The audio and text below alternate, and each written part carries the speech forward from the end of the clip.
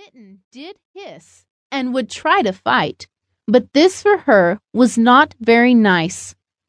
So then one day, without a look back, she ran from the barn after an early morning snack. She dashed across a meadow or two, where she came across a field mouse that said, "How do you do?" He had on a bright red vest and a funny little cap, along with a tired expression, as if he had just woken from a nap.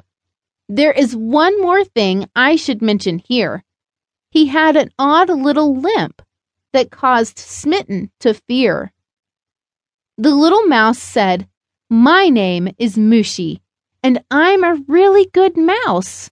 You have nothing to fear. I have a crippled leg, but you can join me right here. I live in a tree stump, and I have a mailbox chair. And I'm really quite comfortable living here. The one thing I don't like is living all alone.